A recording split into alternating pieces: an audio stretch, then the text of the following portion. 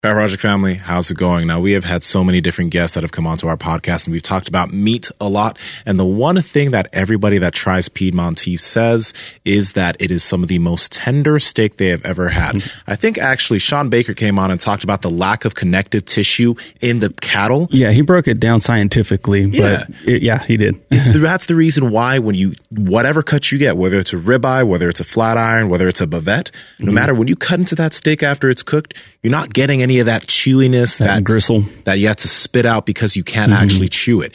Piedmontese is super tender. They have great cuts that are low fat, high fat for whatever diet you're doing.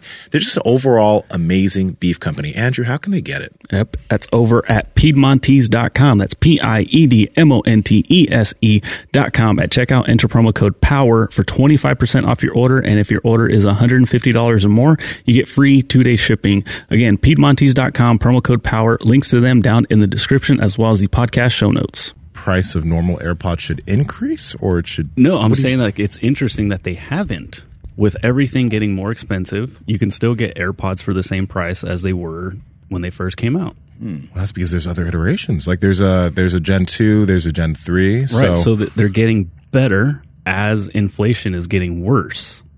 Normally, it does not happen that way. Normally, like when we were talking about food, it gets less, the quality drops and the price goes up.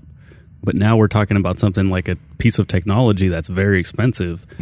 It's gotten better, but they've kept the same price. Something that's weird with food is like, how is food so cheap when there's like more and more ingredients in it? That's what I mean. I know. Like because processed food, like the list goes up higher and higher, and then it's like 59 cents for a bag of chips. They need more filler. That's why. It's less food. Less stuff. Exactly. All that shit makes it easier to make. But imagine if we were trying to figure that out, like... Forgot where to get fucking soft flour oil from or whatever. Or, you say self... I don't know what the hell it's fucking called. Yeah, I don't know what it is. Self-rising stuff. Yeah. Self-assuming oil. Self-loving. Before we got on this, we were having a conversation on how, like, okay, we're going to have this conversation about plastics and all this shit with Mr. Salad Man. But when we were talking earlier, we were talking about how, like, when we were kids, we ate a lot of shit. Oh, yeah. Like, we ate a lot of dangerous shit. We did a lot of dangerous shit. And I mean, it's good that parents are, and it's because we talk about guarding your children from some of these foods and stuff. But at the end of the day, like, there are certain things you probably shouldn't have your kids eat, but if they eat a lot of the right things, they'll grow and they'll probably be good. Yeah, we're going to drop dead in like 3 weeks, though. So it's from all that bullshit that we ate, right? Maybe it's because I'm not a parent, so maybe I'm being a little bit more liberal with this shit. You know, you have a baby, so this is on your mind all the time. I think we make really good decisions, right? I think we make the best decisions that we can, and we've gotten further away. Us specifically gotten further away from processed stuff. We still have it. We still enjoy it. We're still drink my Monster. We're still going to do it, but it's like a lower percentage, right, of what we used to do, what we normally would do. It's a much lower percentage. I think that's all you can do. I don't know how else you live in a fucking bubble or something. I mean, I guess you could like try to have your own farm. I was going to say that I would think the only... But that would be difficult because, like, what about your neighbor? You know, your neighbor might use glyphosate or something, or I don't know. I don't know how deep down you know. Yeah, I was just going to say, like, meat seems to be the only thing. Now, I know you can get into, like, well, what were they fed? And then what was the thing they ate fed? Yeah. But, like... Well, it's kind of remarkable because a cow's got those 4 chambers. So a cow will turn just about anything into something that's halfway decent for us, which is kind of neat. And it's all like insulated inside the cow. But who the fuck knows? I don't know. How did we get on today's what's happening today with today's podcast? You sent it to us yesterday. So what came across your feed? Yeah, I just saw Paul had a thing where he was talking about like the whole food salad bar. And I don't really particularly like fake health, you know, people promoting products that are that are kind of in this healthy space, but then you also might be like loaded with calories, or it might have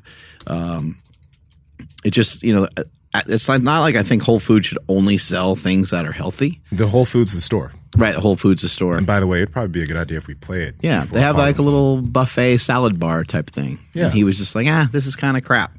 And I think that people think just because it's like organic, you know, they see the word organic or they see some of these words and then they think it's healthy. And I don't like the fact, I mean, people need to be educated. And so that's, anyone can be educated.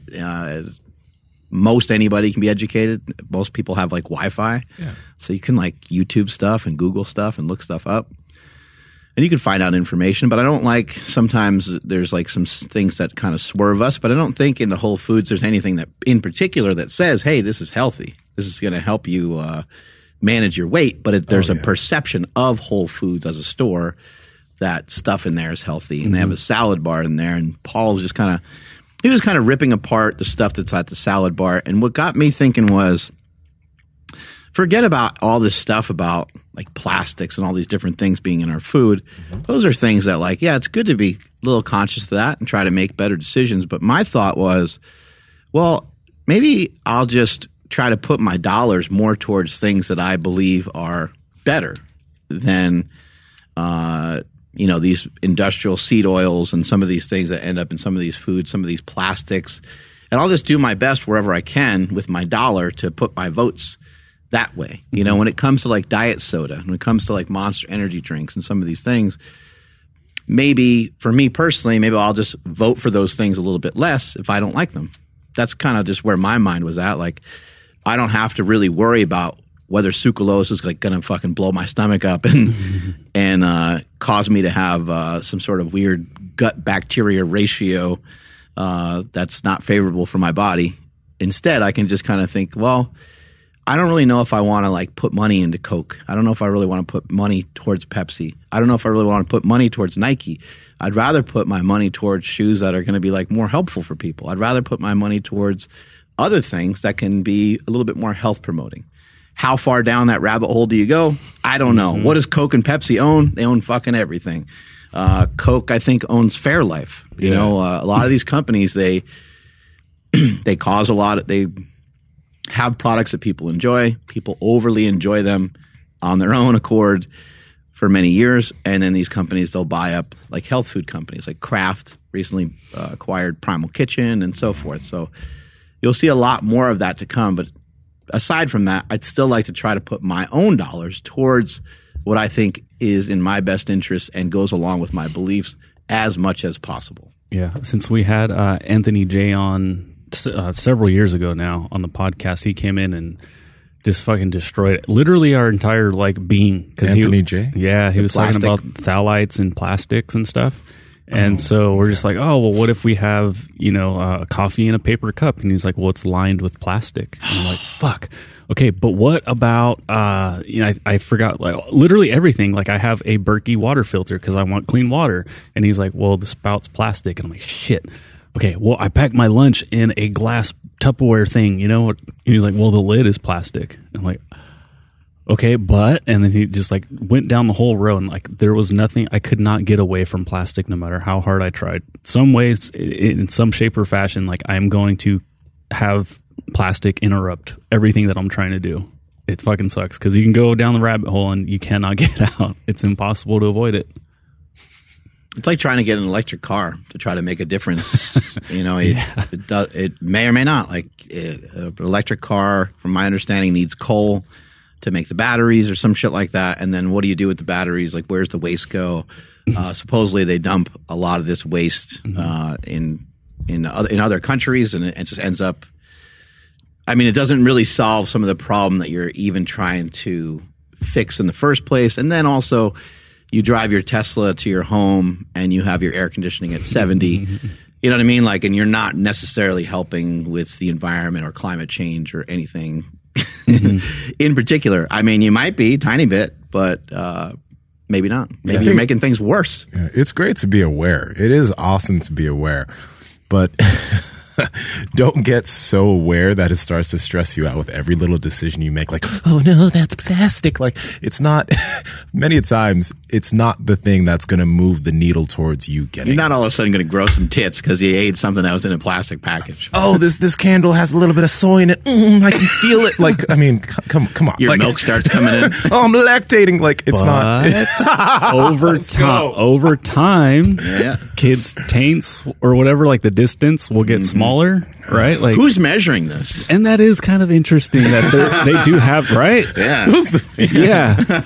the weird like- doctor who's like, let's measure The those Catholic days. Church. I don't know.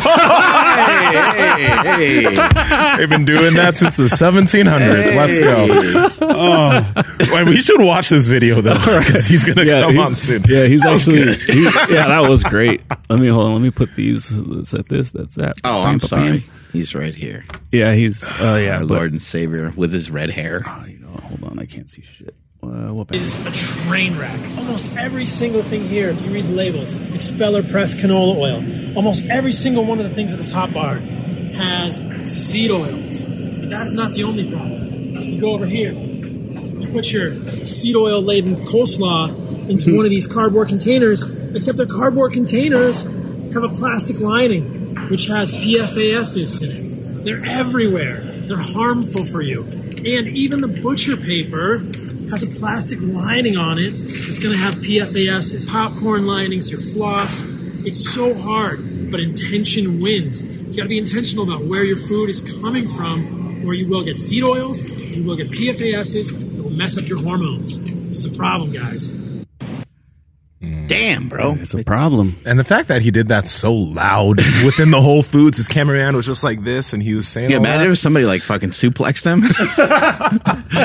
Suplex him right into the cucumbers or something. Yeah, it looks like he's ready to go. We can. Yeah, cool. Let's have hit him him up. in. Let's do this. Yeah, and he's just been having this whole thing lately about talking about things being bullshit, which I think is pretty fun.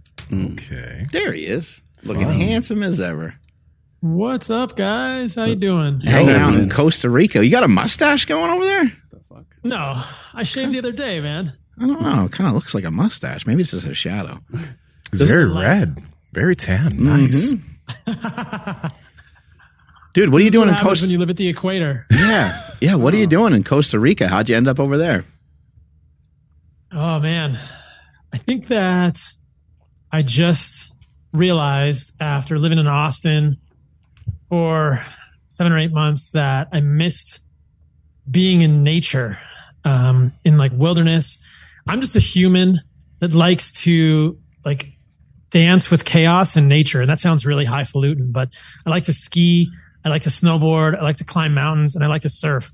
If I don't have one of those things in my life, I don't have like an anchor. So I wanted to come down, and I just stayed. I thought I was coming down for 8 or 9 days of vacation, and it turned into a month, turned into 2 months. Now it's a year and a half later, and still live in Costa Rica, and I get to surf all the time. It's amazing. That's great. What's going on with this bullshit campaign? Kale's bullshit. This is bullshit. That's bullshit. What's going on over there? How are these vegetables bullshit to Wearing the us? shirt. I've got to kill his bullshit shirt. Yep. It happened by accident, man. I was in the grocery store. You know, I think that what's interesting for me is at this stage in my life, I don't work in a hospital anymore. I don't see patients. I think that I can do the most good in the world by doing educational stuff. And the most impactful education I can do is on social media. And so I'm always trying to think, how can I tell people about dietary paradigms that get them curious and get them thinking for themselves in a way that's interesting? And the kale is bullshit was kind of born out of that. I was walking around Whole Foods showing people what I eat, and I just randomly walked in. I was wearing a kale is bullshit shirt, and I picked up kale and I said, kale is bullshit. And I just started riffing on it, and it went viral. And then you realize, man, this is a whole thing. Like, what about avocado? What about olive oil? What about avocado oil? What about all these things? Like, and it's just my idea about it. And people are going to disagree, and people get super triggered when I say something is bullshit or not. But it's kind of cool because it's black and white. Like, this is bullshit. This is not bullshit. There's a lot of bullshit in the world today, guys. And it's kind of fun calling it out. There's a lot of bullshit at Whole Foods, despite the fact that it's a healthy grocery store. It's bullshit in every grocery store. Why are you having a war against avocado? You made an avocado is bullshit video, did you? I like avocados, Okay, but I good. don't like avocado oil. Oh, There all was right. a 2020 analysis. I can pull it up, but it looked at the purity and quality of avocado oils, and the peroxide values, which is a measure of how rancid, how oxidized the avocado oil is, were really high in these avocado oils. They were all above what many people have suggested as the tolerable limit. And then if you look at the avocado oils, many of them were adulterated with seed oils like soybean oil. And they had 22 samples in this study. 2 of the extra virgin samples and 1 of the refined samples were 100% soybean oil. 100% soybean oil. So this is the problem with these liquid oils, is that most consumers have no idea what the quality they're getting is. And then you think you're doing something healthy, and then you're actually not. You're getting an oxidized oil, which I think is going to create all sorts of problems with human physiology. You might even be getting a seed oil, which you might be trying to avoid in the first place. Maybe you know about the problems with soybean oil or corn or canola oil. Maybe you don't. But then you're just getting pure soybean oil sold to you as avocado oil. So I think that people should my recommendation would be just eat animal fat. That's what I think really makes humans thrive. And that is a really controversial, fun position to take, because so many people have just shit all over animal fats for so long. And I think that they're critical for human health. There's so many important pieces of nutrition in animal fat. We never think of fat as nutrients. We just think of it as a macronutrient, but man, fat is magical. It actually has, endocrine properties. We can look at, they're called lipokines, but essentially I think that there are certain fat molecules, many fat molecules, that have hormonal effects in the human body. And you want the positive, not the negative hormonal effects in the human body. Well, just curious, what would the negative hormonal effects be from using things like avocado oil, sunflower oil, all those types of oils? What would those negative effects be? Yeah. So great question. My concern with sunflower, safflower, corn, canola, soybean, grapeseed is based on the amount of linoleic acid in those oils. This is going to get a little technical. Hold on to your butts. This is an 18 carbon omega-6 polyunsaturated fatty acid. And what we know very clearly is that a molecule of fat, though all molecules of fat are give or take 9 calories per gram, they have very different physiologic, I would say hormonal, lipokine effects in the human body. Stearic acid is an 18 carbon saturated fat, meaning all the carbons are connected by a single bond. Linoleic acid is an 18 carbon omega-6 polyunsaturated fatty acid, meaning there are multiple carbon to carbon bonds that are double bonds. People may say, what's the big deal? It's just a few electrons here or there and some pi orbital somewhere. Like I learned about this in organic chemistry. Who gives a shit? The molecules take a completely different shape and they appear to bind to different receptors. They appear to have different hormonal effects in the human body. And what appears to be the case, and this is a controversial hypothesis, but I really believe this. The more I dig into it, the more I believe this is the center of human chronic health issues, is that when we get above a certain level of linoleic acid in the human body, probably an evolutionarily appropriate level of linoleic acid, this 18 carbon polyunsaturated fat, our biochemistry just goes off the rails, probably through some sort of hormonal effects, whether it's in the adipocyte, so the fat cell and the fat cell membrane, whether it's in mitochondrial membranes, whether it's in nuclear membranes. You can make cases for all of those pieces of the all of those pieces of the pathology.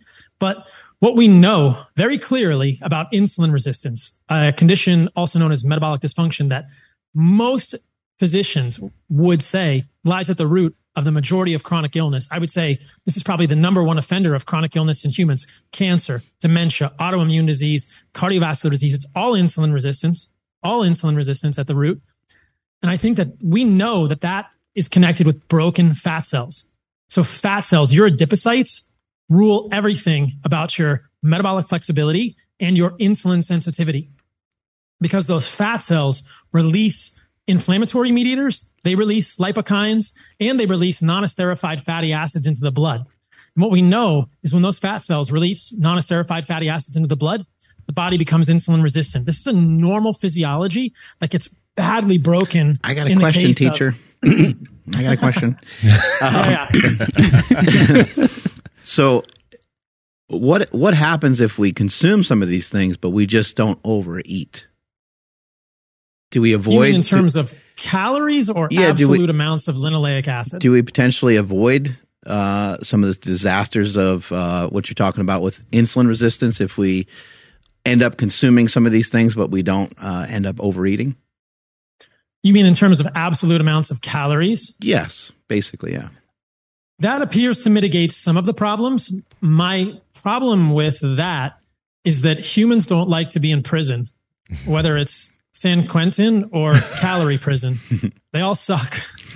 And that evolutionarily, if you put yourself in calorie prison, you'll eventually break out. Your body won't stay there forever, and you'll be I think, in a bad spot. There's some people that are a little disinterested in food, though, right? Like there's some people that like, something I've been observing is like, I just have some friends that they just don't care that much about food. They're like, I went through the day. I didn't notice anything. I forgot to eat. And I'm like, who the fuck are you? What does that even mean? You forgot to eat. I think about food nonstop. So I believe that some of these people can maybe avoid some of what you're talking about to some degree. But maybe over time, maybe it does catch up to you, especially as we get older. Maybe it catches up to you because we're eating these things that are unhealthy. But I think if you're just not overeating, maybe you're not put in the same category, and maybe you don't end up with as much of a shitty metabolism in the end if you don't overeat. It's possible. I think that the mechanisms are also linked. So, Nsima, you asked about how does this act hormonally. One of the ways that linoleic acid, or the byproducts of linoleic acid, specifically 2-AG and anandamide, Tucker Goodrich probably talked about this on your podcast, can affect human satiety is through the cannabinoid, specifically the CB1 receptor in the brain. So the cannabinoid was receptor 1 in the brain. And there's some pretty strong mechanisms here. So if you stack the cards against yourself, if you tilt the floor far enough, good luck not overeating, because you are literally tickling physiology that affects your satiety in the deepest regions of your brain. So long term, it's going to be very hard not to overeat if you are sabotaging your satiety impulses in the brain, in the hypothalamus at these CB1 receptors with some of these breakdown products of linoleic acid. That's at least been shown in animal models. So I think that's a real key of this also, is that people will eat junk food and then they overeat. And that we also know that these polyunsaturated fatty acids can affect the way that fats are metabolized. They may even affect the basal metabolism, the basal metabolic rate of humans at the level of the mitochondria. That's pretty crazy stuff what they can do. So that's the hormonal effect of that one specific fatty acid that I worry about. And just circling back to finish your question, I think that as humans, when you look at these hunter-gatherer tribes, the best analysis we can do suggests that 2 to 3% of their calories, closer to 2, were from linoleic acid. Today, we have 10 to 15% of our calories from linoleic acid. So just like all of the other, quote, hormones in our body, there are probably delicate levels and signals from the environment. So one hypothesis that I think is quite compelling might be that when we get above this level, this 2 to 3% of linoleic acid, things go off the rails. So avocado oil can have 15, 17% linoleic acid, corn, canola, 20 to 30, 35, grapeseed, 65, soybean is 45 to 55% linoleic acid. So you just don't want to push that linoleic acid too high. Tallow, butter, 2% linoleic acid. And I think most humans would do better, especially if they're obese, to limit the amount of linoleic acid in their diet as much as possible.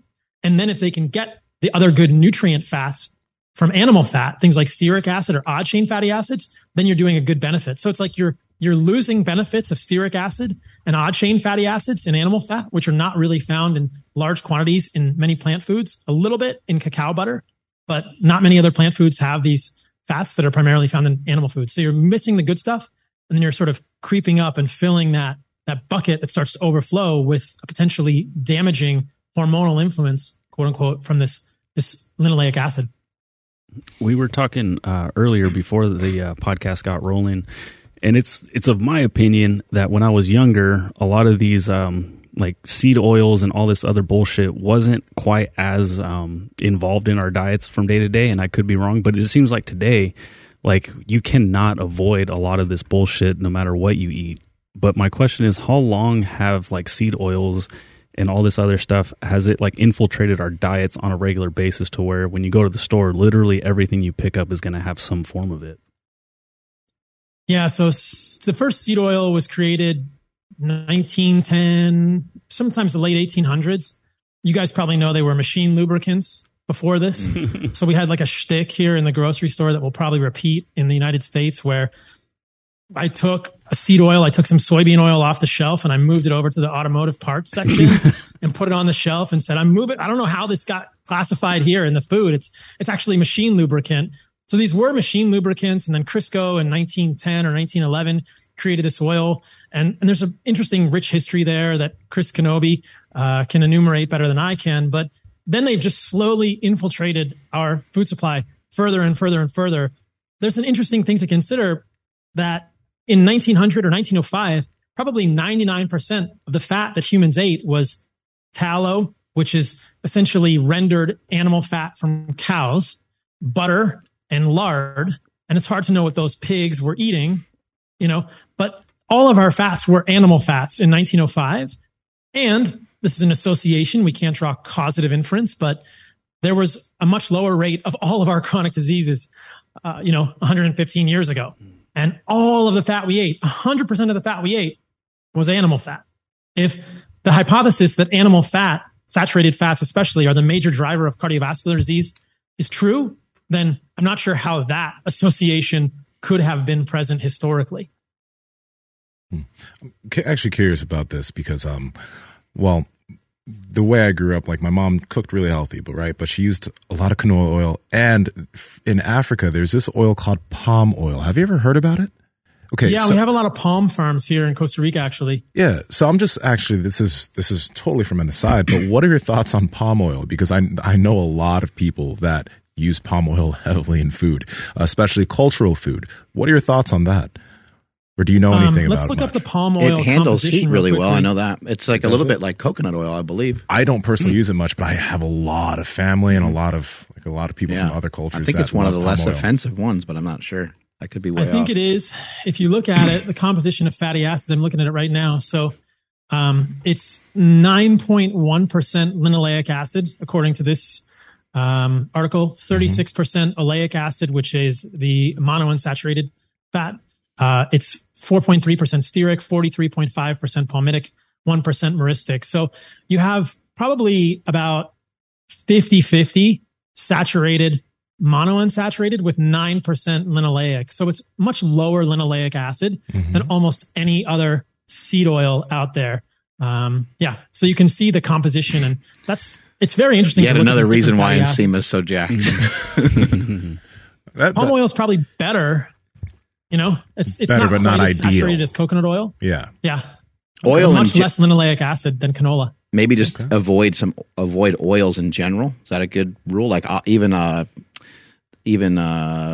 oil? Well, that's what I do. That people find that position to be pretty controversial.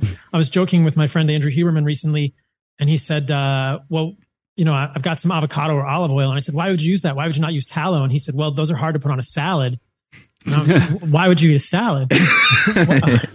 What's wrong with you? You're eating leaves, dude? What kind of shitty hunter are you? Why would you eat leaves? So, tallow doesn't go on salad very well.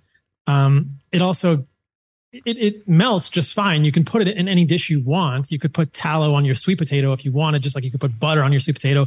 You can melt tallow on a steak, just like butter. But yeah, you can't pour tallow onto your salad. But then again, I'm not a big fan of salad, so it doesn't present a problem in this world.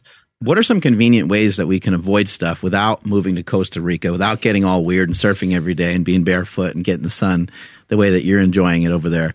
How can we, day to day avoid some of these plastics? Because you went through that Whole Foods thing, and even just grabbing a container, it's got like the wax on it. And even when you go to the grocery store and you try to avoid all the normal grocery store stuff and you go to the butcher, they're giving you like wax paper and all these kinds of things. How do we is there any convenient way to avoid all this stuff, or do you need to go way out of your way? Well, I think knowledge is power, and that's hopefully one of the good things that comes out of the work I do. I constantly get messages from my friends who are kind of pissed. They're like, God damn it, I can't even use my Glide floss. Well, and I think, you're welcome, dude. You're welcome. Like, did you know that Glide floss had perfluoroalkylated substances in it? I mean, nobody's really talking about PFASs, but we can talk about that. It's a rabbit hole I've gone down recently. They're in a lot of plastic lined things, like your cup from Starbucks, the little paper cup you get from Starbucks, or wherever you're getting a coffee in a cup that's hot liquid in a cup. The lining of that cup is likely containing PFAs. The microwave popcorn bags, these cardboard with plastic lined. It's not wax, like you're saying, Mark. It's wax paper from the butcher. That's probably better. They're all plastic lined now. And the majority of these do have these PFAS compounds in them, these perfluoroalkylated substances. And I think that probably in the next 5 years, we'll begin to see this as the new BPA. Many people have even forgotten about BPA because it's become in vogue to take it out of things. Never mind that they just replaced it with BPE and BPS and all sorts of other bisphenols that have the same sort of xenoestrogenic qualities, but perfluoroalkylated substances are the same things. I think that there isn't really a convenient way to avoid these things, unfortunately, but that's part of waking up. I mean, that's the world we live in. I often say to people, or I try to say this on my social media, like, look, if you're thriving, if you're kicking ass, don't change anything. Just keep living your life. But the work that I do, and I think probably the work that you guys do, is for people who are suffering, people that don't have answers, people that go to their doctor and the doctor says, here's a pill. And they say, well, I want to know what's causing this symptom. And the doctor says, I don't have any idea what's causing this symptom. So people like you guys and people like me are trying to say, hey, have you thought about this? Like, maybe it's oxalates in your spinach. Maybe you have too much linoleic acid in your diet from sources that you didn't even know about. And that's causing you to retain 10 extra pounds, which is causing you to be a little bit insulin resistant, which is leading to recurrent urinary tract infections or whatever it's leading to, right? So this is the idea, is that I want to give people this curiosity to think, oh shit, I've got PFASs in my freaking Glide floss. Like, could this be related to my uterine fibroids? We have no idea. There's so much that we need to learn in medicine, but this is the questioning, right? This is getting back to how humans can be optimal and giving people little nuggets of curiosity that they can pursue that will lead them hopefully to better health where they're not getting it before. Because where else are we finding these answers? Western medicine, in my somewhat cynical opinion, is all too content to just get on to the next exciting, sexy pharmaceutical and doesn't really do enough to get obsessed about the root cause of these things. And as we're looking for the root cause, sometimes we find things that are a problem and sometimes we find things that are not a big problem for humans, but at least we're asking those questions. So your question is well taken, Mark, but I think that it's about not having it be easy. Convenience is what leads people down the path of ruin. And I think we have to be intentional. And the more intention with which we live our lives, the better we do.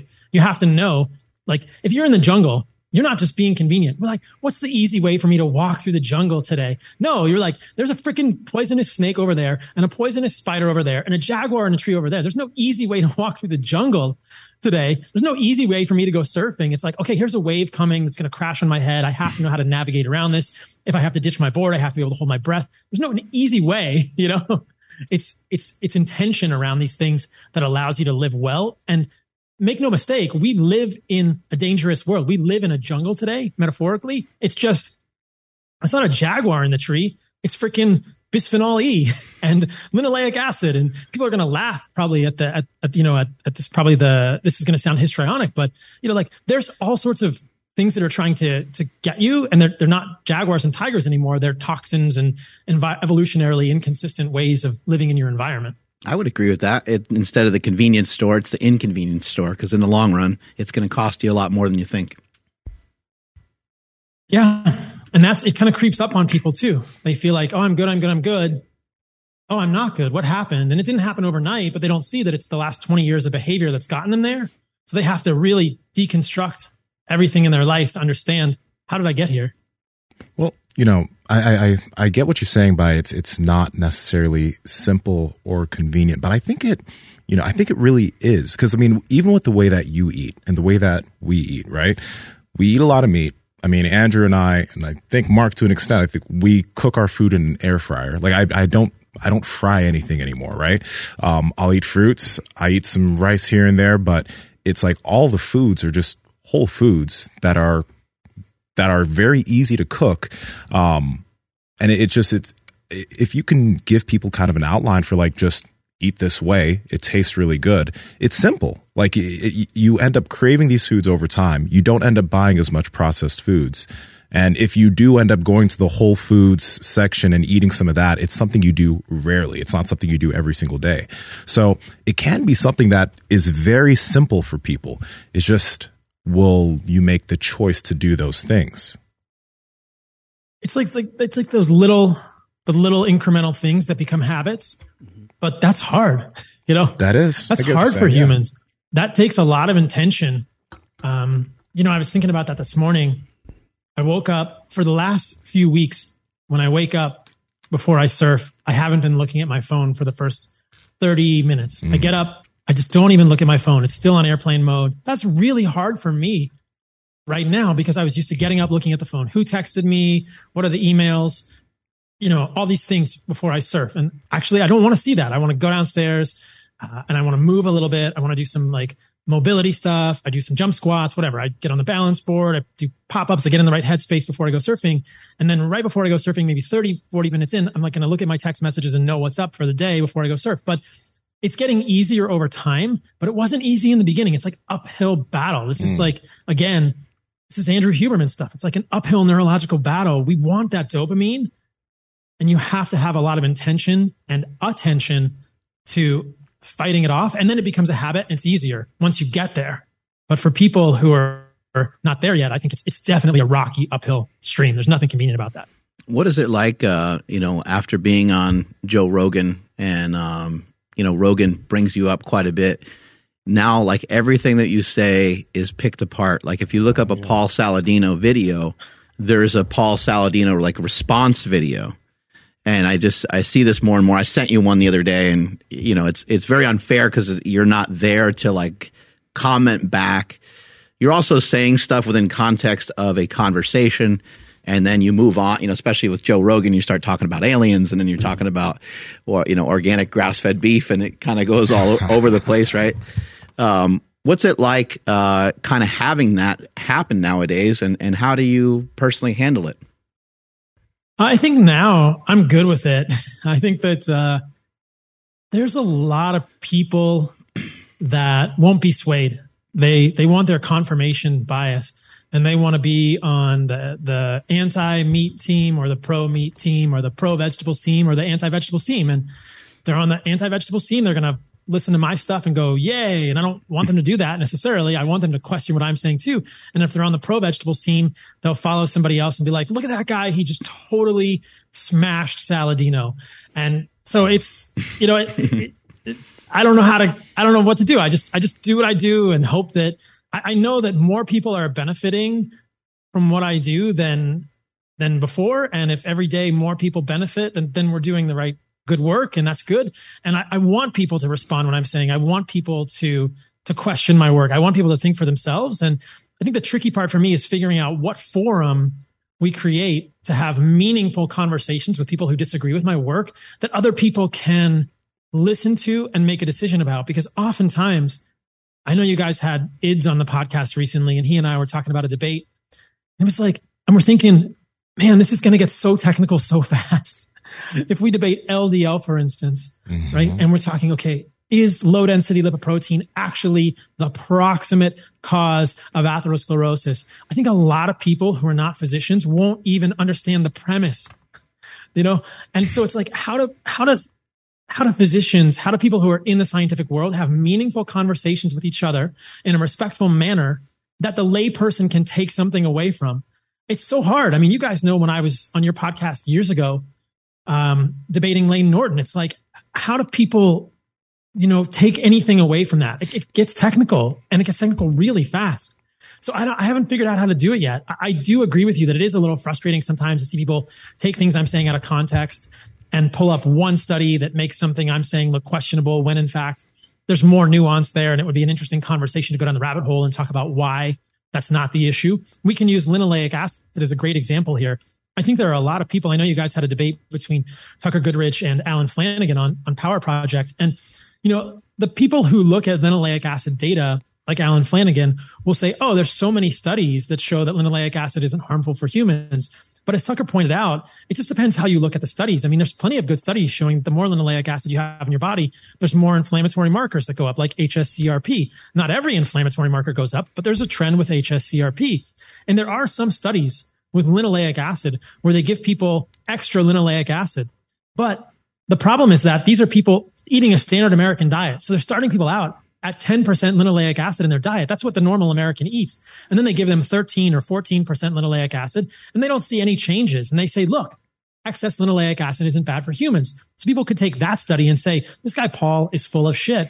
But what they're not showing you, and this is what would hopefully come up in a respectful conversation between me and those people, are studies that actually do a saturated fat lead-in to the linoleic acid arm of the study. And what they're doing in this, there's a couple of really interesting studies out of, I think it's Sweden, where they give people a high saturated fat diet before they give them the linoleic acid. So they're essentially saying, we're going to lower the amount of linoleic acid in your diet down to 1 or 2%. And then we're going to jack it back up. And those studies look completely differently. We see all sorts of evidence of inflammation, decreased nitric oxide precursors, all sorts of problems with human physiology when you do it that way. But people may not show you that study. So it's good that people are looking at my work and being critical. I want them to think for themselves. But I think that it's important to understand that whoever is being criticized can't answer back. And there's probably a lot more nuance there. And I want to figure out how to have those conversations meaningfully. Unfortunately, there's a lot of people in the space, and I'll say this because it's important to say, who their only work is trolling. They don't actually really present a lot of, I would say, original ideas. They just troll people. And I think that IDS kind of falls into this realm. You know, his whole perspective, and I respect him and I want him to question my work, but his whole shtick is taking what other people do and saying how dumb they are to do it. It's like, well, that to me, it's like, what are you actually adding? You know, if these people are real charlatans, and some people may think I am, fine, and they're actually hurting people, then fine. But it's a strange way to operate in the world. Okay, IDS, what do you think is the actual way forward for humans? How do humans become more healthy? I don't know if I've ever heard him talk about that. And, you know, I think a lot of people in the space, they make their whole career, quote unquote, by becoming kings of the trolls. And it's like, what are you creating here? You know, you're creating an audience that wants to see you have a gotcha moment for someone. I don't think that moves the space forward. I think what we need to understand for humans is how humans need to live and move in the environment and eat to be optimally healthy. So I try to take a more positive stance toward it. I don't know if I answered your question, Mark. There's there's so many good things of what you said there, and I'm really curious. But as far as IDS being a troll, I think that's kind of funny. But I do think what he does is actually pretty beneficial because it gets some people to think. Now, when we think of trolls, we think of people who just like, you know, the troll. Like they won't go after your ideas. They'll go after the way you look and your tan and your stash or whatever. They'll troll you. But when IDS is taking part ideas, it gets people to think a little bit more critically about the ideas that are coming forward. And some people will be in the comments agreeing, and some people will be in the comments disagreeing. But at the end of the day, they're talking about the idea. They're not talking about, there are going to be some people who are saying Saladino sucks, but it's still mostly about the idea. And that's where it can be really beneficial, because if it sparks conversation and thought, that can move the needle forward in a way. It's questioning the idea, you know? That's a good thing. I think that's very really different from a typical troll. That's why I wouldn't call the dude a troll, you know? I might. You've talked a lot about like raw stuff, like raw dairy. And one of the questions I've seen pop up in your comments section, people is asking like where to get it. Like people are very confused by, I think they just think like organic milk, or then they might think grass-fed milk. What's the difference with raw dairy, and where the hell can we get some of it? So there's a great website, eatwild.com. I have no affiliation with them, but it like lists out every state and where you can get dairy and good meat, also like grass-fed meat from local farmers. Statewide regulations for raw dairy vary. So some states it's legal, some states it's not. I can get it here in Costa Rica. But when you go down the research rabbit hole, it's quite interesting. There's some interesting epidemiology. Multiple observational studies show an association between consumption of raw milk in childhood and adulthood and lower rates of asthma, eczema, hay fever, and allergies. So that's fascinating, right?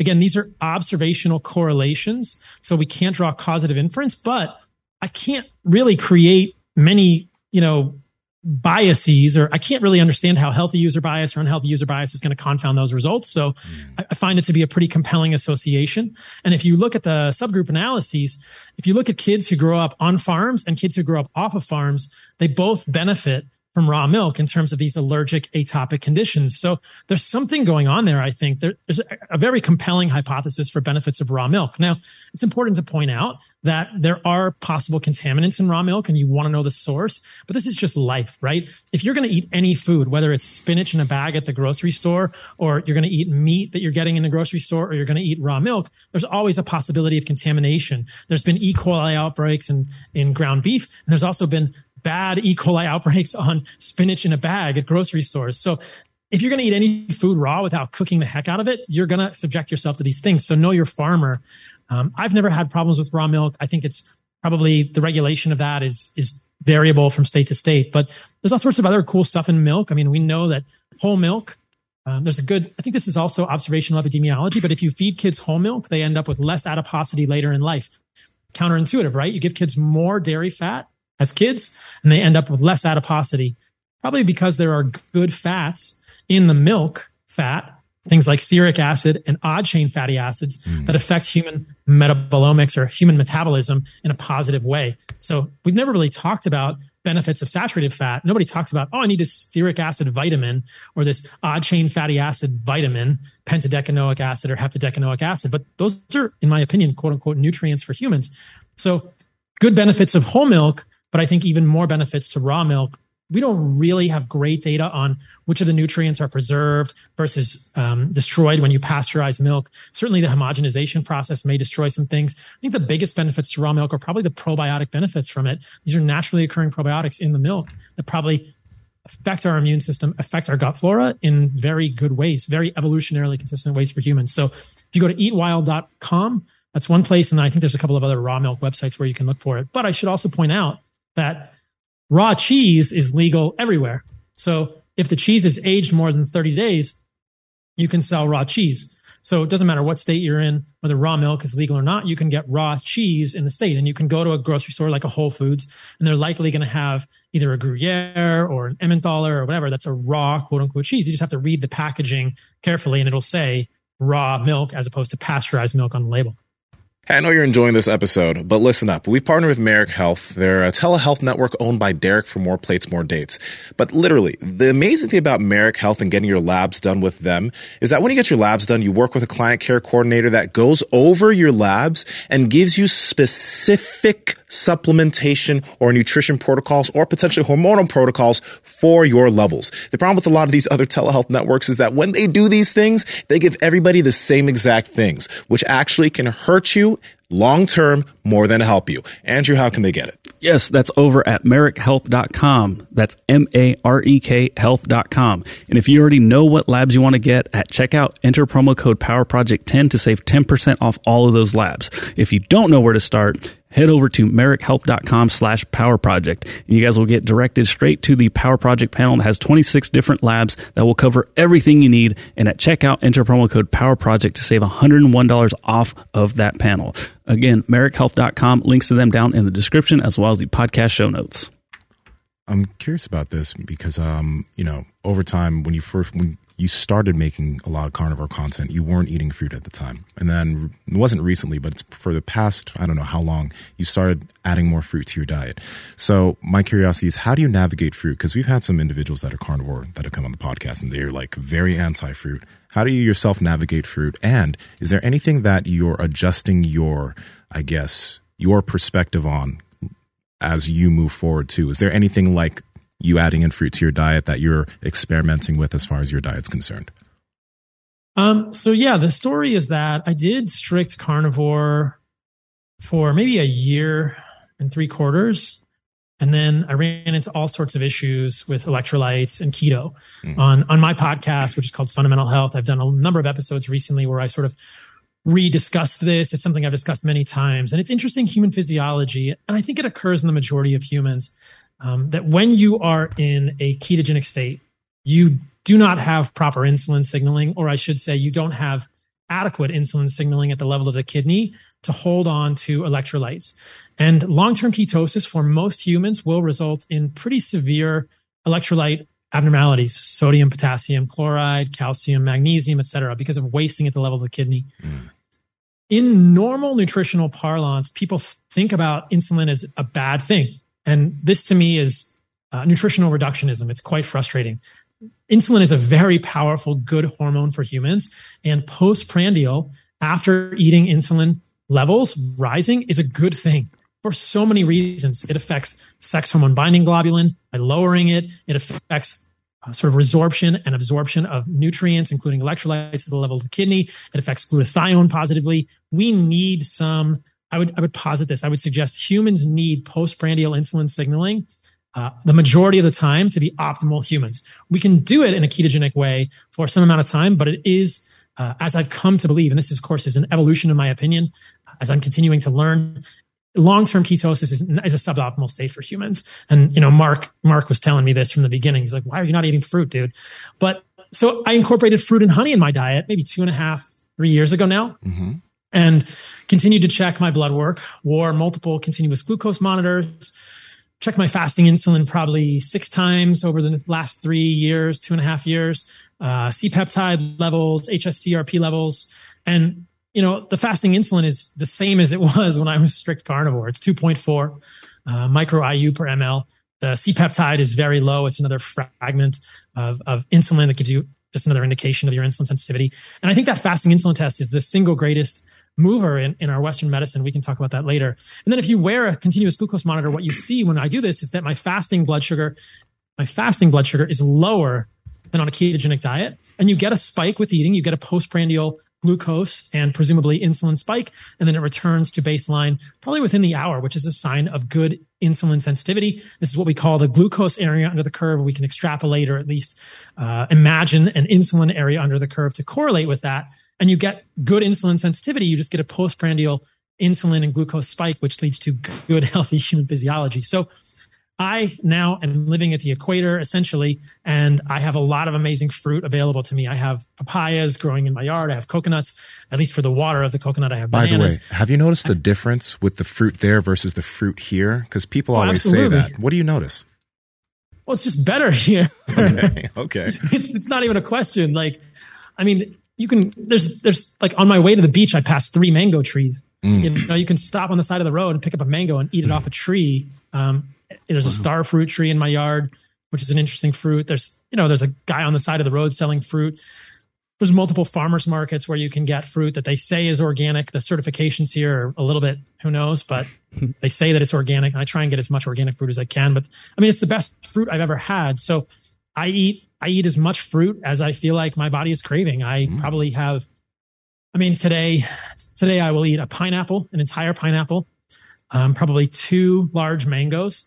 I will have an entire papaya and maybe another half a papaya. And then I'll probably have, maybe 4 tablespoons of honey. So we're looking at 200 to 300 grams of carbohydrates now for me, and a fasting insulin of 2.4. Oh man, I wish I still had the text messages from my old phone. Oh my God. I told this guy about 300 or 400 carbs. I'm like, just try it for a day. You'll be so shocked what it will do to you. And he's like, fruit is porn. He's like, I'm not going down that rabbit hole. Yeah. Yeah, fruit is pornography. I remember that. Fruit is porn. Stop jerking off over there. Yeah, man. It's interesting. It's good to learn. It's fucking awesome is what it is. I think it's great. I think it's great. I don't know anybody else on the internet that's like, maybe there's some other people, but you have changed your opinion. You went for something different. You found it to work better for you now, and now you're doing it. It's fucking awesome. And that there's a lot of interesting research on fructose and the negative effects of fructose. So we can't deny this. And I think that when I was writing my book, The Carnivore Code, which feels like a decade ago, even though it was only a few years ago, I was just really had the blinders on, and I was only seeing the research about the negative effects of fructose. And you'll hear people in low carb, pro low carb communities talking about this research today. And this is the type of thing we were talking about earlier. Somebody could take a video of mine where I'm pro fruit and show a study that says, hey, look at this study that associates fruit with an increased rate of NAFLD, or non-alcoholic fatty liver disease. And it makes it look like, hey, there's a gotcha, right? But what they're not telling you is that in that study, there actually was a study that just came out looking at fruit and NAFLD. I think it was an Iranian study. When you read the study, what they find is that they compared a group of people with less than 2 servings of fruit per day to a group of people with 4 or more servings of fruit per day. What they classified as fruit were, quote unquote, quoting from the abstract now, colored fruits. Okay, I think I know what that is. Dried fruit and, quote, other fruit. Well, what is other fruit? Is other fruit peaches in a can with added sugar? Is other fruit, I don't even know what other fruit is. Like, what is other fruit, right? Is other fruit like a fruit bowl? Is other fruit acai with added sugar? Is other and we know that dried fruit, especially cranberries and a lot of dried fruit, has added sugar. So here we have a study where the methodology leaves a lot of questions about what they're doing. And there's a lot of other research. It's impossible for anyone to represent the full breadth of research in any hot take. I get it. But there's lots of other research with fruit saying it doesn't seem to be bad for humans at all. You can put humans on a diet that gets rid of processed fructose. This is Rick Johnson's work. And they do really good. People who are obese lose weight, their liver fat goes down, liver inflammation goes down. And you can take those same people who you have removed fructose from their diet and give them back 400 to 500 calories of fruit per day. So we're looking at 100 plus calories of, 100 plus grams of carbohydrates from fruit per day. And they don't have any problems. They don't have any abrogation. There's no loss of the benefits of removing processed fructose. So it's hard to represent all of that when somebody's criticizing me. And it's hard to understand that there's a big breadth of the research. But again, this is my roundabout answer to you, Nsima, where I'm saying I eat a lot of fruit. I love it. I eat a ton of honey. I eat as much as I want. It's great. Now, it's amazing here. With that, can you still be called a carnivore? He's fake carnivore. Yeah, of course. Yeah. I mean, I think that this is where we get into, I thought about the same thing. I was like, should I change my name? And I was like, look, are we really going to be that? Are we going to split hairs here? Like, I don't even talk about quote unquote a carnivore diet anymore. Mm-hmm. But I have heard people say, when Andrew was on Joe's podcast recently, he says, Joe, I know you eat fruit as part of your carnivore diet. And he's like, okay, look, I'm running with it. Like, I just want people to benefit. I call it animal-based now. I think that that's a better term, but how do we name things? Who knows? So I call it animal-based to be organs, either fresh or desiccated, meat, fruit, honey, raw dairy. That's what I think is animal-based. That's what I'm much more a fan of. When people message me, sometimes I'll get messages from people, whether it's, George St. Pierre messaged me a while ago. We're doing a collaboration with Heart and Soil now. Nice. And he said, hey, I want to do the carnivore diet. And I said, yeah, include fruit in the diet. And he said, okay. And Andrew Huberman says he's going to do carnivore. And I say, yeah, include fruit. And he goes, yeah, that's what I mean. I'm going to include fruit on my carnivore diet. So I think that there is some degree of dogmatism. And I think we can, we don't really need to split hairs here. If animal-based is a better word, we should call it that. But look, I've been carnivore MD my whole career in the space. I'm just going to stay that. And if people want to be like, he's an omnivore, I'm like, fine. What's your point? When's the last time you had a pizza or something like that?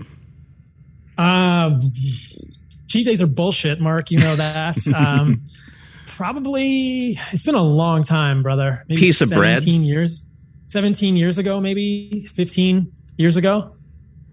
It's been a long ass 16 time. Years ago. Yeah. And at this point, you probably don't really have cravings, right? Because especially with the fruit and the honey in there and stuff like that, and you got dairy.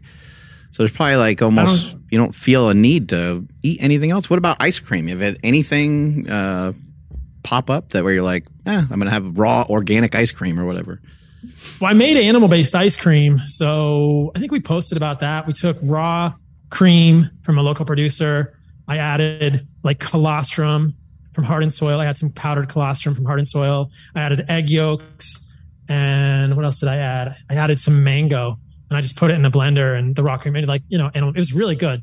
I don't really crave that. I think raw dairy is probably one of my favorite things ever, especially if you add honey or fruit to it. But yeah, I don't get cravings anymore at all. A pizza doesn't even bother me. I could walk by it all day. I'll never eat pizza for the rest of my life is a pretty safe statement to make. And a big part of that is probably just because of the amount of you're eating a good amount of food every day, right? You're consuming a good amount of calories. I don't restrict myself. Yeah. I don't believe in restricting calories. Do you even fast really at all? Interesting. Huh? Do you even do any fasting at all anymore? Not really. No. Okay. So this is a whole interesting rabbit hole to go down. So when I had my recent labs drawn, my IGF-1 was 112, which is 0.5 standard deviations less than the average. So right now I probably I get up in the morning and I have my first food before I surf. So usually it's about 6 a.m. But I literally drink honey out of a jar. And then I go surf for a few hours. And then I come back, and at 9 or 10, I'll eat breakfast, which is organs, either fresh or desiccated from Heart and Soil, meat, butter, fruit, honey, and raw dairy, more butter. And then I'll eat a second time in the night. And I'll try and finish eating around 5 or 5:30. But I also go to sleep really early here in Costa Rica because it gets dark at 6:15 every day, all year round. Wow. That's nice. Yeah, it's really interesting. The circadian rhythms here are quite fascinating. And the sun comes up at 4:45 or 5. So this morning I was up at 4:45 in the morning. So that's just my schedule now with surfing. So I eat really early. So if you look at it, I probably have I would say an 11 or it's like an 11-hour eating window or a 12-hour eating window and then a 12-hour fasting window. I don't think any person in the fasting community would say that I'm doing intermittent fasting with a 12 and 12. Like that wins you no points in the fasting community. But I don't eat right before I go to sleep. And I'm certainly not eating. I'm not eating in a bigger window than I am fasting, but it's probably reasonably about 11 hours of eating and 13 hours of overnight sleep.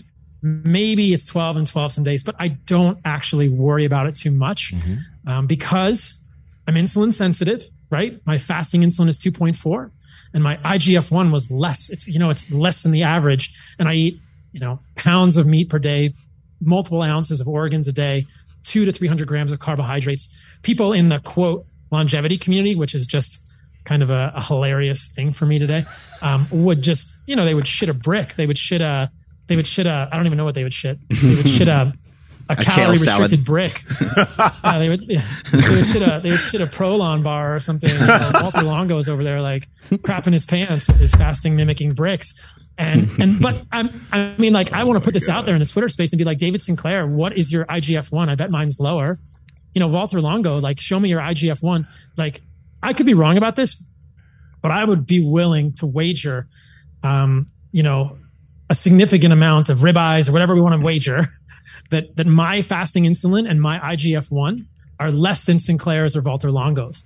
And those are the best metrics that I know of for longevity prediction. So why would I fast more when, by not fasting, I feel like I'm getting improvements in my thyroid, improvements in my hormones, improvements in my testosterone, my sleep, my libido, my mental clarity, my strength, my overall muscle performance. Like, we'll never know who's going to live longer and how much longevity I'll have until we're all old and gray. And then we can look back and be like, I told you so, or I was wrong. This is the whole sort of comedy of the longevity hubris. Is like, you can't prove this, guys. Is there any evidence towards Liver King statements in terms of liver helping liver, heart helping heart, and so on? This is a really interesting question. So, Mark, we have a German textbook that I believe is in customs right now as we're speaking, and this is the majority of the research that has been done on organs, on radio-labeled organs. It's a 500-page book. And this is where most of the claims come from. And we're going to translate it and see if we can find the science to back this up. What we know is that there are certain peptides that occur in certain organs. And so liver has hepatic peptides, hepatocyte growth factor is in liver. And then we also know that many peptides will pass through the stomach undigested. We've seen this with collagen peptides. We've seen this with other peptides. So there's a lot of interesting stuff here. People take things like a BPC 157 orally for their gut. So if there are peptides, which is probably what's going on, that are specific for the liver that can pass through the gut and get into the bloodstream or get absorbed, there's a real possibility here. Can we say it with absolute certainty? No, we need to go back and look at this research that's been done from like maybe in the 60s or 70s. And it's mostly this German research. And I believe it was IV. So I think that what they did was they took organ extracts that were radio labeled and they injected them IV. But if you can show that the IV administration of an organ leads to accumulation of some of those pieces of that organ in that organ, then you're kind of like at least 3/4 of the way there, because the idea that you could absorb some of those things through your gut is not the question. It's the idea that there's actually things that go to those places. I don't know. Hopefully we'll find some answers about whether that's true or not. Maybe it's an antiquated idea that was kind of based on voodoo and hand waving. But I think what we know for sure is that liver, testicle, and heart, or these organs, have unique nutrients that are not really found in muscle meat or kale or broccoli or spinach or mangoes. And so in that case, it's like, well, I think you should still eat them. Even if the liver doesn't necessarily go to the liver, we're not sure yet. I think it's still beneficial for humans to eat those things like coenzyme Q10, choline, biotin, folate, riboflavin, these unique peptides. they're still pretty valuable for humans. And we see that when people add the organs to their diet, either fresh or desiccated, like we make at Heart and Soil, they feel better. I think that they're, at least anecdotally and subjectively, there is something going on with nutritional quality and nutritional robustness when the organs get added back. If we can't get hormones from food, then why will they sometimes at the grocery store, or why will people sometimes say these animals were never fed steroids and they were never fed antibiotics? So if you can't get the hormone from the animal, then why are those things said? Do you have any idea what that's about? I think this is really interesting. And for a while there, I was asking questions of like meat producers, like White Oak Pastures. How many of the cows are male and how many of the cows are females? Like, is there more testosterone in like a bull if you eat the bull meat versus a cow with more estrogen? I don't know. This to me is really interesting. I don't know if anybody's ever done these analyses. Like, as a man, should I be eating male animals? Certainly when I kill a deer, I eat the testicles. And when I can get bull testicles, I eat them. There's no question that there's testosterone in bull testicles. Like, we've done this analysis. Like, a testicle contains testosterone. This is not rocket science. A desiccated testicle contains testosterone. There's no question about this. So, like, I think we just need, this is where the frontier of nutritional science is. Like, I'll inject it. Can pass through the gut. I'll give it a shot. I'll give it a shot. Literally. A peptide can pass through the gut. Like, I'm pretty sure if you eat testosterone, that some of that is going to get absorbed and is going to affect your body. Like, I mean, people take they take like turkesterone now orally, like these steroid analogs. And there's phytoestrogens in some plastics, and that has a negative impact. So maybe, I don't know, maybe it's not far-fetched. You don't want to be, I mean, we know through the skin for sure, like you wouldn't want to put estrogen cream on you, like you wouldn't want to put testosterone cream unless you were intending to get those side effects. They've even talked about the fact that, like, developing boys and girls probably shouldn't be using lavender scents on pillows and bed sheets and towels. And because we know that lavender has a phytoestrogenic compound in it. This is one of the things, this is like just the beginning of the iceberg of how fascinating plant compounds are, and potentially how we shouldn't ignore how their compounds could be beneficial for us or harmful. So we shouldn't do those things. I don't want to eat lavender. I don't want to ingest phytoestrogenic compounds if I can avoid it as much as possible. I also don't want to ingest too many phytoandrogenic compounds if I want to, I don't want to get like a ton of androgens from plants if I'm not intending to do that. So there's a lot here, and I think that there's a lot more that we need to discover. But clearly there are hormones and peptides in these organs that are powerful for humans, and I think we need to understand how much of them actually pass through the gut and get into the bloodstream. And then the second piece is, once they're in the bloodstream, is there some sort of a chaperone protein or something that brings it to the liver? It's an interesting idea. And there's also just simply vitamins and minerals in like the heart, right? That has CoQ10. And I think there's a lot of people that will suggest CoQ10 for people that are trying to have a healthier heart. Things of that nature, right? Things of that nature. There's unique peptides for the heart. There's peptides we find only in the heart. Like, I think it's dwarf, the open reading frame peptide, like the dwarf peptide, I think is heart specific. There's ergothioneine in liver. It also occurs in some plant foods, but there's all sorts of interesting compounds in these organs that we don't see a lot of other places. Now, I know you're waiting for the research, but what does your gut tell you? What do you think you'll probably find? I mean, I know you don't want to say factually, but what is your what are you assuming right now without the research yet? Well, I mean, there was a book. There's a 500-page book published in German from historically about injecting radio-labeled extracts of organs into, I believe it's animals, but also humans, and seeing that radio-labeled isotope in the organ. Yeah. So there's some reason that people thought this. We need to go back and look at the methodology and be like, what are they doing here? And is it actually statistically significant? Or like, are they putting in crazy doses, or could we achieve this with, I don't know, like, you have to look at it and be like, I don't know what this guy did. He was in Germany and I don't know, maybe 70 years ago. I have no idea what's going on. Yeah. So, but there is something that people were at least curious about. So it's possible, but I think like Mark said, and like I said, I don't think that the benefits of organs hinge on that necessarily. It's like, there's so many other benefits nutritionally from getting these in our diet. Like, it's an interesting thing because if you eat liver and it actually goes to your liver, that's pretty freaking cool. Yeah. If you eat testicles and it does support your testicles, that's wild. That is. And the fact that there is testosterone in testicles, we can already basically say that eating testicle supports your testicle in some way, or at least testicular function. If you figure out something, dudes are going to just be eating dicks all day balls long. all day, bro. I'm gonna eat those nuts, man. What happens when you eat pussy? Right? Just so you guys know, like, this we know. Like, this we know. Like, there is testosterone in bull balls. It's in there. Whether they're fresh or desiccated, there's testosterone in there. I think that's the first way they made synthetic testosterone, wasn't it? From bull testicles. Maybe. I believe. I'll trust you. Oh, I was really curious about this because we did an episode on alcohol recently. None of us really drink that much.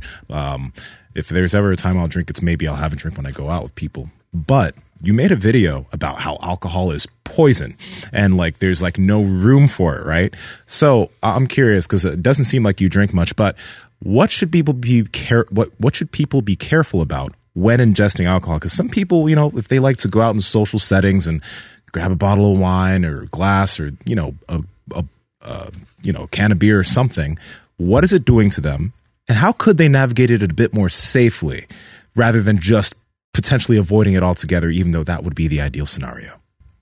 Yeah, I think the most interesting part of that video about alcohol, and this is what's kind of fun about doing this work, is that you stumble upon ideas as you're doing the video, was the idea that the thing that I wanted to get across in that video most was I think people sell themselves short. And maybe this is all touchy-feely feel good, but I wanted people to think about the fact, my message to them was, you are attractive enough, you are funny enough, you are cool enough without that alcohol. And that was my challenge to them. Like, you don't need that alcohol to be a valuable human. Mm-hmm. Your friends should appreciate you whether you drink or not. And you are attractive enough to the opposite or the same sex, you know, without that alcohol. And the decisions you make should be, you know, maybe should be made in the state that isn't influenced by alcohol. Or if you're, you know, if you have social anxiety or something, like, confront that without the alcohol. Don't use that as a crutch. There's no question from the medical literature that alcohol creates oxidative stress in the liver. And the liver has the ability to detoxify it somewhat, but you are essentially ingesting a toxin. And if you ingest too much of it, then the liver's capacity is overwhelmed and it circulates in the body and affects the brain negatively. And it's not a good thing for humans. Yeah. I particularly don't like alcohol personally because I like to do things that are balance related. And I remember in medical school, which was the last time that I had a drink of alcohol, I was actually running for class president my first year of medical school. Did it pause? No, you're good. You're good. Oh, can he not hear us? Maybe. Oh, now he paused. Oh, he paused. Okay, we back? And we're back. I'm back. Sorry. I was running for class president my first year of medical school. And I think in order to ingratiate myself with some of my comrades, I had like half a beer.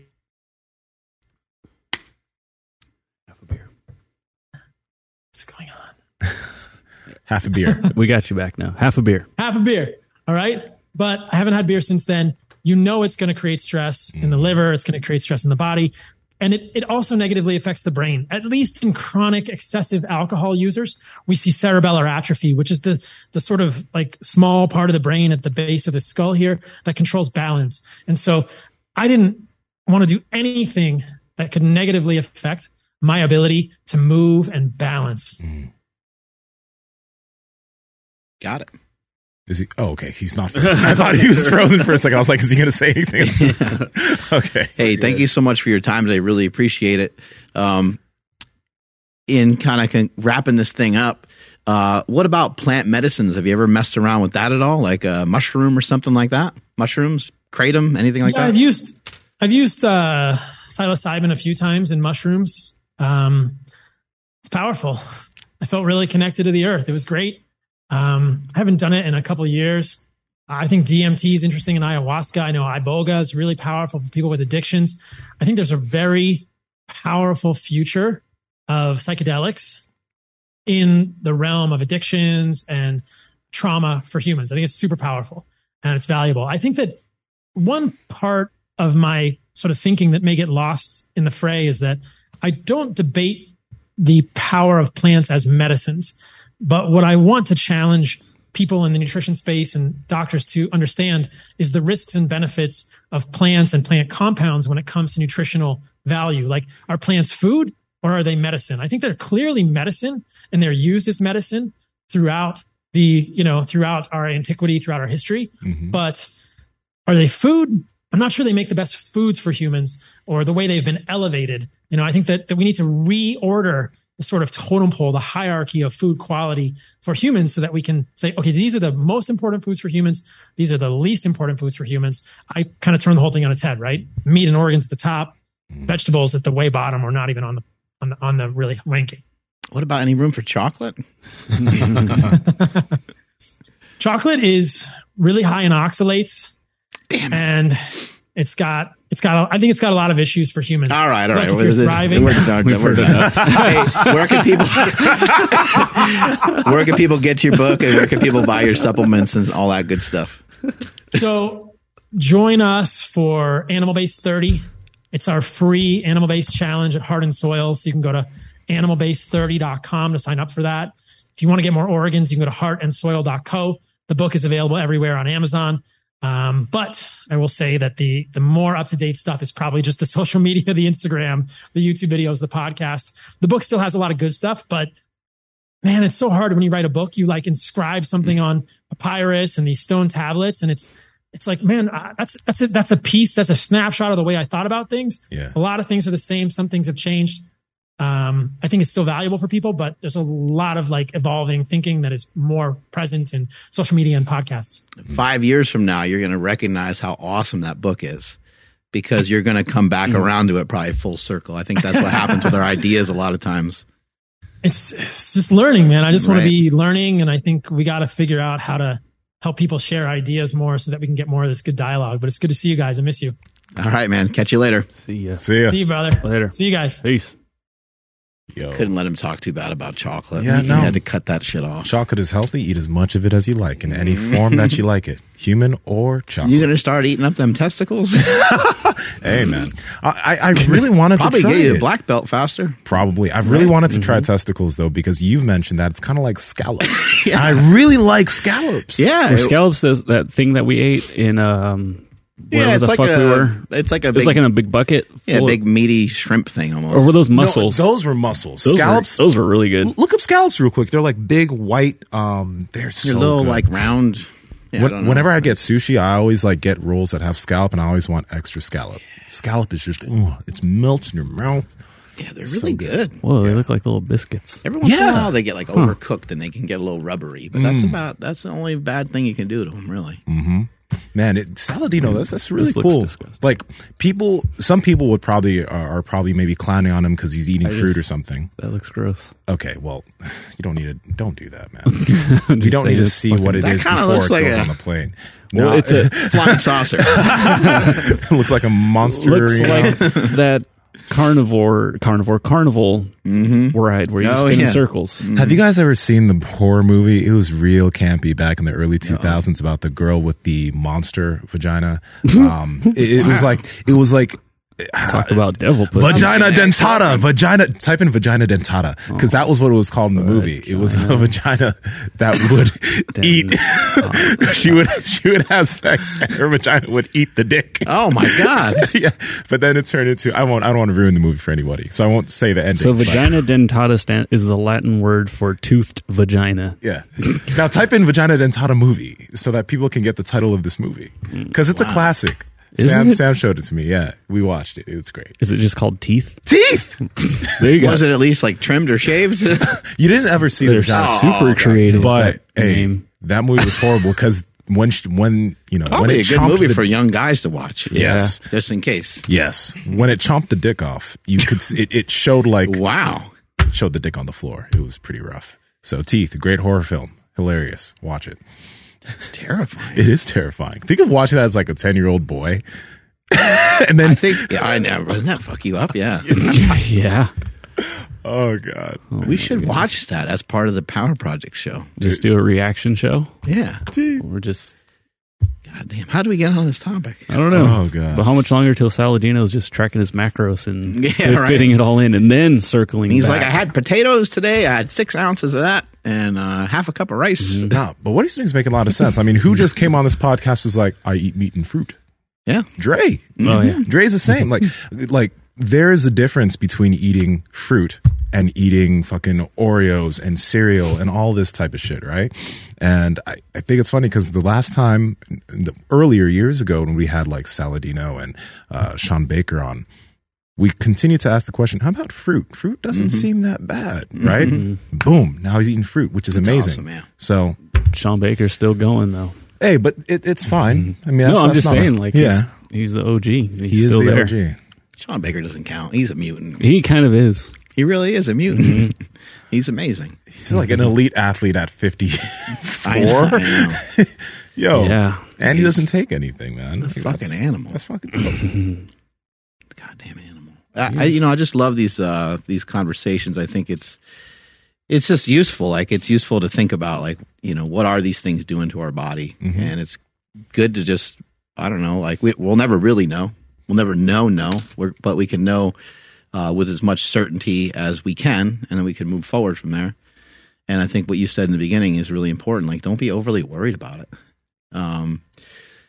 Quinn, a lot of times, my daughter, she'll ask me about like certain foods. She likes the naked juices, and she usually gets like this smaller one. And she's like, "What's up with this?" She'll just ask me sometimes, and I said, "Well, it's a great choice because you chose the smaller one." She kind of looks at me kind of funny. And then 10 minutes later, I go into it like even more because I'm like, well, hey, about that fruit. And I just give her information about it. And Yeah. It's just nice to be able to share stuff like that with your kids and to be able to just kind of lay it out there. And I said, the worst thing that you can do is to look at anything and think that it's going to make you fat. I'm going to make you fat. Everything can fit in the confines of your day.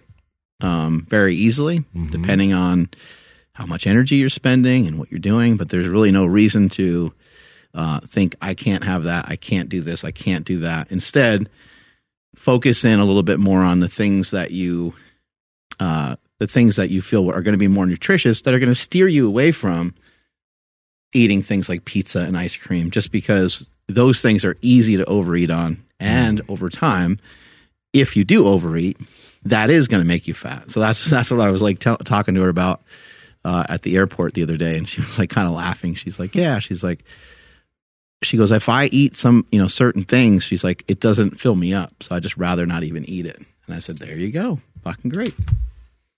That's hard to comprehend, though, because it's like, oh, it didn't fill me up, so I'm just going to have like 10 of them. But yeah, we can't figure that out, but she did. Yeah, my mind goes crazy. I got to be really careful. Take us on out of here, Andrew. Sure thing. Thank you, everybody, for checking out today's episode.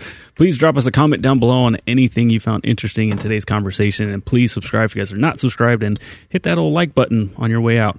Please follow the podcast at MB Power Project on Instagram, TikTok, and Twitter. My Instagram, TikTok, and Twitter is at I am Andrew Z. And Seema, where are you at? We're going to get to 2,000 on Discord relatively soon because we're past 1,800. So, guys, go check out the Discord. Link in description. Let us know how mad you are about Paul Saladino being a fake carnivore. Fake carnivore. What a fake ass No. motherfucker. It's now animal based. Yeah, you see all that fruit in the background? Man, The video. Eating all those carbs. Jesus hella carbs. Christ. Nah, Plants are He's trying gonna to be kill us. He's going to be so fat. but not fruits. Fruits aren't trying to kill us. Well, never mind.